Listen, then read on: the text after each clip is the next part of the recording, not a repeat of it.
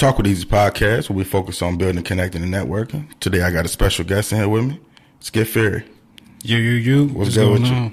I'm doing well, man. How you doing? I'm good. How you feeling? Hey, man, I'm doing great, man. It's New Year. Not New Year, new me, but we progressing. For sure. Okay. Now, Skit Fury, that's not an average name. Where'd that come from? I've been doing music since I was like 14, 15. To be honest with you, I can't tell you where the skit came from. Maybe thinking like schizophrenic, different personalities, different lanes and things like that. But I just started off DJing. So it started off with DJ Skit. And then eventually as the years went off, the DJ fell off. I was more just producing and being an artist. But then more recently, probably like 6 years, I can't really remember, but I went to the movies to go see the Avengers, and I'm sitting in the movie theater. I've never been big on comics and stuff like that, but I'm sitting in the movies, and I see Nick Fury, and then it's like, Nick Fury's the mastermind. He don't get his hands too dirty, you know what I'm saying? But he's the mastermind behind it. He's behind, the boards and everything, just like I. So I just put that together, Skit Fury. Okay, I feel that. Now, producer, engineer, and the artist, correct? Right. How was the music game like coming up? First, like where you from? Let's touch on where you from. Originally I'm from the Bronx. Okay. Yeah, but Richmond's home. I've been here since like 7th grade. Okay. It's like just like family move and stuff like that. Yeah, it's like everyone pretty much migrated on down south. Pops is in North Carolina. Most of my family's here in Richmond. So this is where I've been for the longest. Okay. How deep were you into the music coming up?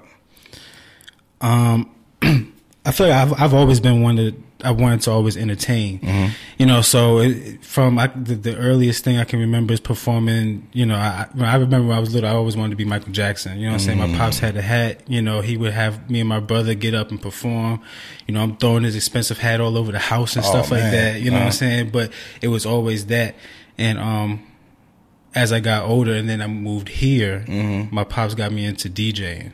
Okay. And then but that was like with the turntables with the record. That was like before the cusp, before like the digital age and stuff like that. So I had to learn how to record on cassette tapes, reel to reels and stuff like that, just to be creative and think. Even in high school, you know what I'm saying, like having a microphone from the ceiling, recording to a tape deck, for sure, and then converting the tapes into CDs so I can pass them out and stuff like that. So I've been doing it for quite some time. Okay, now dealing with the records, did that kind of I guess like reel you into doing the producing, or do you feel like yeah? I mean, part of it, again, like I said, it was a heavy focus in DJing, but come high school, you know what I'm saying, now we start rapping and stuff like that. Right. And I'm the only one in the crew with some kind of tech savviness to me. So that's on the cool. I need to get a computer because we can't keep using these tapes and everything, you know what I'm saying? So I got to get a computer and I got to learn how to,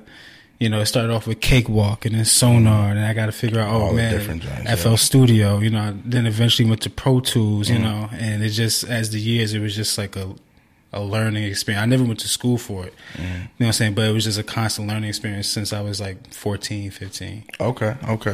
At what point did you start laying records yourself, like vocally? Shoot, around the same time, I would say definitely high school, like sophomore, junior year. Right, okay. Was when I really started to try to like assemble a crew, and I'm rapping and I'm producing for them, and I'm the main engineer and everything like that. And then of course, once high school ended, I went to Virginia State. So moved from Richmond to Petersburg, and I pretty much carried that with me. And it slowly but surely became I'm that person on campus that people go to record. Okay. Now, what point did Hitzville come in? Hitzville is a product that came up recently. Like I said, I've been doing it since I was 15, so I've had many groups and many people that believe in what I do and stuff like that. This one is the most official one that's coming to fruition. That's dope. The idea of Hitzville came from, like I said, I always wanted to be Michael, so thinking about Motown and you think about Hitzville, USA. And there was a documentary with a documentary on Hitzville where they talked about pretty much the model of it was pretty much made after the Ford company, where it's pretty much an assembly line. So you get with artists and you work with them, and by the time they're done, you're not a star, but you know how things should work. You know how the studio works. You know what I'm saying? You know what your sound is. You know what your sound should be. You know what you should sound like. Because when I'm in the studio, I'm very empathetic to people, and it's like a service industry kind of. So Hitzville has been a product of that, and like I said, that's been like the past 5 years we've been running the studio. Okay, cool, man. Now, who inspires you? Like, who inspires Skit? Whether it's, it can be personal, it could be in the music industry, producer, artist. Yeah. As far as like, my first influence from like when it comes to creating music was Kanye. Hindsight was Kanye, and I kind of can resonate with it because even still now, I know I'm great at what I do, but I can understand the difficulties he had, where it's like you want to be an artist, but everyone looks at you like a producer. And that's only because people look at you from what they can get from you. They can't get anything out of you being an artist. But if you got them good beats, you know how to work the boards like I do, that's what they're going to gravitate, to more. So I looked up to Kanye in that aspect for producing.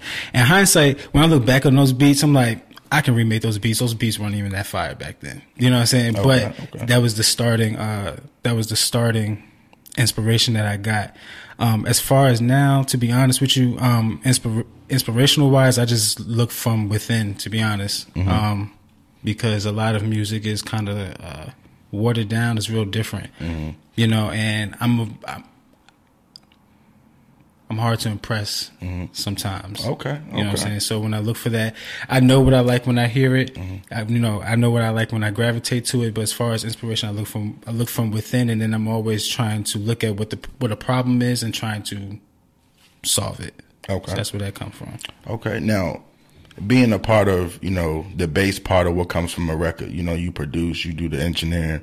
What are some things you feel it takes to make a great record? To make a great record, to be honest, it really just takes, you have to know what you're talking about. I feel like music is really transparent. Sometimes people can pick up when you don't know what you're talking about. Right. That's why I allow a lot of stuff when it comes to the street shit and talking and stuff like that. The streets resonate with it because they've been there and they understand. You can say something in a detail that it's not even a punchline or anything like that, but they know, damn, that's what he's talking about, and I know what he's talking about. But that's what music all the way across. You can be going through a heartbreak, and you can hear. Matter of fact, you can be dealing with a chick right from January. You know what I'm saying? Hear a song, and then y'all go through something in June. By August, you understand the song completely different. It's because that artist knew what they were talking about, so now you resonate with it. And that's all people really want when they listen to music, is just to be able to relate to something. Okay. Now, to deliver that record, you have to have a precise artist. What are some things that you feel makes a great artist? What makes a great artist, especially me being an engineer, I look at what I need, because I could take a lot of things and make it great. If it's not good at all, I can make it sound really, really good. But the least of what I need is just a little bit of confidence. If you have a little bit of confidence, I can take that and I can skyrocket it. No question about it. Okay. I recently wrote a song for a young lady, actually, and it was her first time in the studio. She had never written anything. It was actually a gift to her for Christmas to get into the studio. She always wanted to get into the studio. And when she pulled up, I thought she was at least going to have a beat. I thought she was going to have something, man. She didn't have anything at all, but who booked the studio, he's real close to me. So I'm like, you can't leave with nothing at all. Right. But the only thing she did have was confidence. That's it. Confidence, I feel like, could take you a long way. It can take you a long way. Definitely. What's your goal with the music? What's your vision, 5 years down the line? 5 years down the line, when I look at the Richmond scene, it's there's no real sound. You know, Richmond. Even when you're here in Richmond, there's people from all over the place. You know what I'm saying? So that's a good thing, which is why I feel like sometimes Richmond can't really stick to one sound, because everyone's from everywhere. Everyone has different influences, not only with artists but with the audience as well. You know, what I would like to do within the next 5 years is for us to be able to look into the music industry and be like, oh yeah, he's from Richmond. You know, but I have a hand in helping that artist understand what their sound actually is. It's not a new drill type of sound. You know what I'm saying? It's not a new Cali type of sound. It's not a new Detroit type of sound. No, it's something that came from Richmond, you know, and that's what we're rocking with. And that's what we all relate to, and that's what we all gravitate to. That's what I want to see within the next 5 years. Hitzville is going to put out and help influential artists in the city. That's respect, bro. Yeah, definitely, man. I feel like we need a lot more people like that out here, you know, just to set that tone and to have a path for the area, because you don't want everything to sound the same. Exactly. And to be honest, it's like if we're able to come up with a sound and gravitate to it, and again, it's not like every artist from Richmond is going to have the same sound. Right, you know, like North Carolina, you got Cole, and who else you got? The Baby. They sound completely different. You know what I'm saying? However, it's a level of entry where people have to be great artists. You know, a lot of times I feel like people look at technology and how easy it is, and they look at the lowest point of entry and like, oh yeah, that's all it takes. You know what I'm saying? And sometimes great artists, that's kind of like a slap in the face to you. You know, if you really hone into your craft and someone thinks that they can just come and just do what you do, you know what I'm saying, for nothing, it's like a slap in the face. You know what I'm saying? So, what I always tell people, and then again, when these artists come to see me, I keep it 100 with them. You know, if you get into the booth and you feel like I want to punch in, I want to freestyle, I'll tell you, hey bro, go ahead and write. You know what I'm saying? Because I can tell you don't write. I can tell you never been through the writing process to be able to punch in and freestyle. You know what I'm saying? Again, that's that low level of entry, thinking, oh, I can just do this instead of being great. Right. Yeah. You know, and I think innately we all want to be great. You know what I'm saying? So again, it's like, if you're not in this to be great, what are you really doing? Exactly. What are some of the biggest things you learned, whether it was the artist or the artist perspective, the engineer or the producer?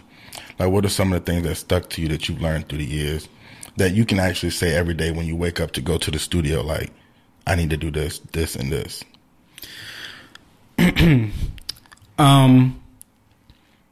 Anytime as an artist, you got to be prepared. Some people can get into the booth and just get inspired and go at it, but for the large majority, we all got to be prepared. So whether I'm an artist, I have my own studio, but I'm not getting in there freestyling because I know that's not my strong point. You know, so I'll be prepared for that. When it comes to producing, I'm prepared for that as well. Somebody says they want a beat, there's questions you got to ask. You know what I'm saying? It's all about being prepared just so things can go smoothly. People are coming to you to pay for a service. You know what I'm saying? You want to make sure everything goes smoothly. So whether it's being an artist, engineer, producer, even, coming here and speaking with you, it's all about being prepared. Because you don't ever want to get caught out there. And and of course, those can be learning lessons, you know what I'm saying? But you always want to be prepared. And that's why I'm saying to all the artists, like I said, that come in and want to freestyle and stuff like that, I tell them, hey bro, be prepared, because you'll book 3 hours, do 3 songs. But even if you just took one song and booked 2 hours, you'll be way happier with that one song because you were prepared. You know what I'm saying? And we can really do something with that. You know what I'm saying? No, I can agree with that, especially being the artist that does both, punching and writing. Yeah. I feel like most of the time I'm more successful with the written work because I get more done, in that time frame. So I definitely agree with you with that. If a label was to come to you, and wanted to make a bigger situation out of what you got going on, like, what do you feel some things they need to bring to the table? I don't want to say the most generic thing and say it's all about the terms and if it, make it make sense. But one of the biggest things is, we have to be able to do what we do creatively. Right. I don't want to be tied into X amount of dollars for X amount long. Because the thing about these big companies, they don't have that creative know how to do things. You know, they just look at what works and that's what they want to do. Yeah. You know what I'm saying? What we're doing in 2023, we may not be doing in 2025. You know what I'm saying? As long as we can keep expanding and doing what we do, and as long as you can just be the appendix to Hitzville, you know, that's cool. You know, that's but cool. I would never submerge Hitzville into a larger conglomerate to just disappear and just work for work against what we're trying to do. What you're trying to do. I respect that. Now, what's the latest single? Is it the 10 Freaks? Right? Oh yeah, 10 Freaky Girls. 10 Freaky Girls. Break that down, man. Like, what was the vibe with that? Because I know I didn't.